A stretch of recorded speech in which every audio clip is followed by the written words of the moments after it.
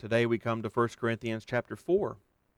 In this chapter, Paul reminds them of and defends his apostleship and beckons them to follow his spiritual example as he seeks to follow Christ and teaching Christ only. So let's consider briefly just a couple of truths that we find here. Here's the first. There is a verse in Hebrews that has always been a very sober one to me every time I read it. Hebrews 4:13 says, "No creature is hidden from his sight, but all are naked and exposed to the eyes of him to whom we must give an account." And just 5 chapters later in Hebrews, he would say, "It is appointed for man to die once, and after that comes judgment." Hebrews 9:27. There's little doubt, considering our chapter today, that I hope you've already read, that Paul lived ever present in the knowledge that there's a coming day of judgment at the bar of God. In this chapter, Paul reminds the Corinthians that the day is surely coming when God, as he puts it in verse 5, will bring to light the things now hidden in darkness and will disclose the purposes of the heart. Then each one will receive his commendation from God.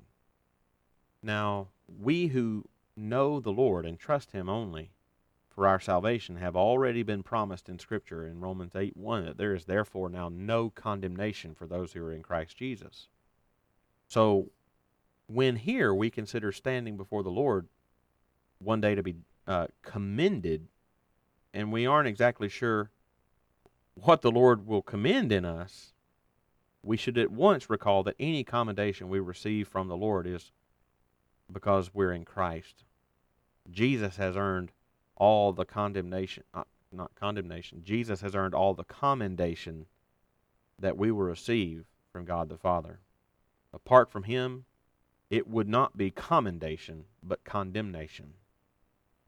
But it is soberingly true that the proud in this life will be more than humbled that day before the Lord. And when I say that sentence, when you hear the proud, don't necessarily think somebody else.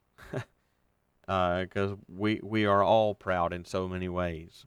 We look around our world and our culture today, and there are so many that are so sure that they are just fine apart from Christ. They know of Jesus, they know the salvation he offers, but they dismiss it as foolish.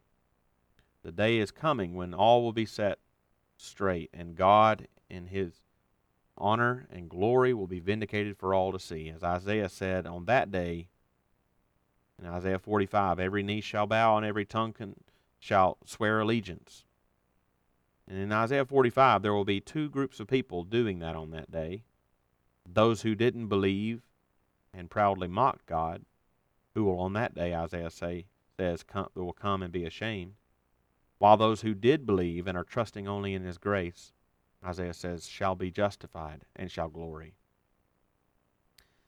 Secondly and finally, let's say a word about success. Success.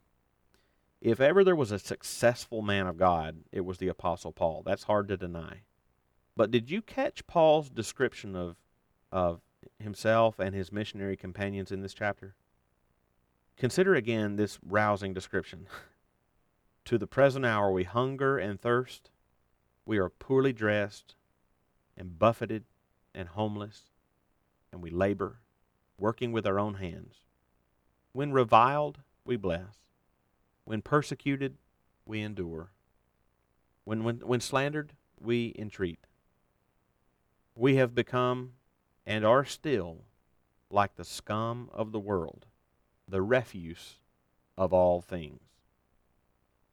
1 Corinthians 4:11-13. That, my beloved friends, is the description of a successful man of God. It just goes to show that success in the eyes of God is antithetical to the estimation of the world.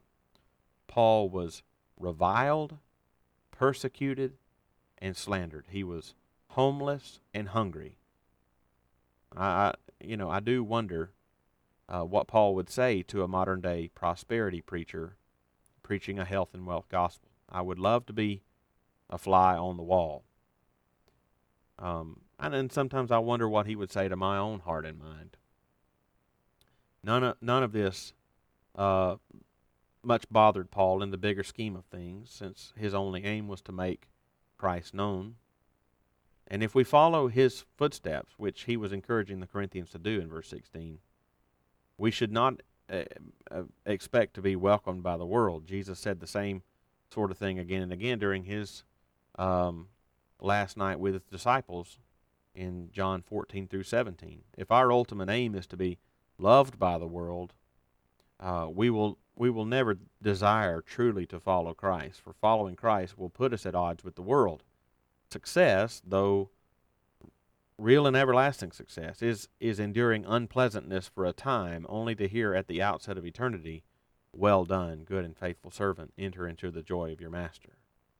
Think on that for a while from 1 Corinthians chapter 4.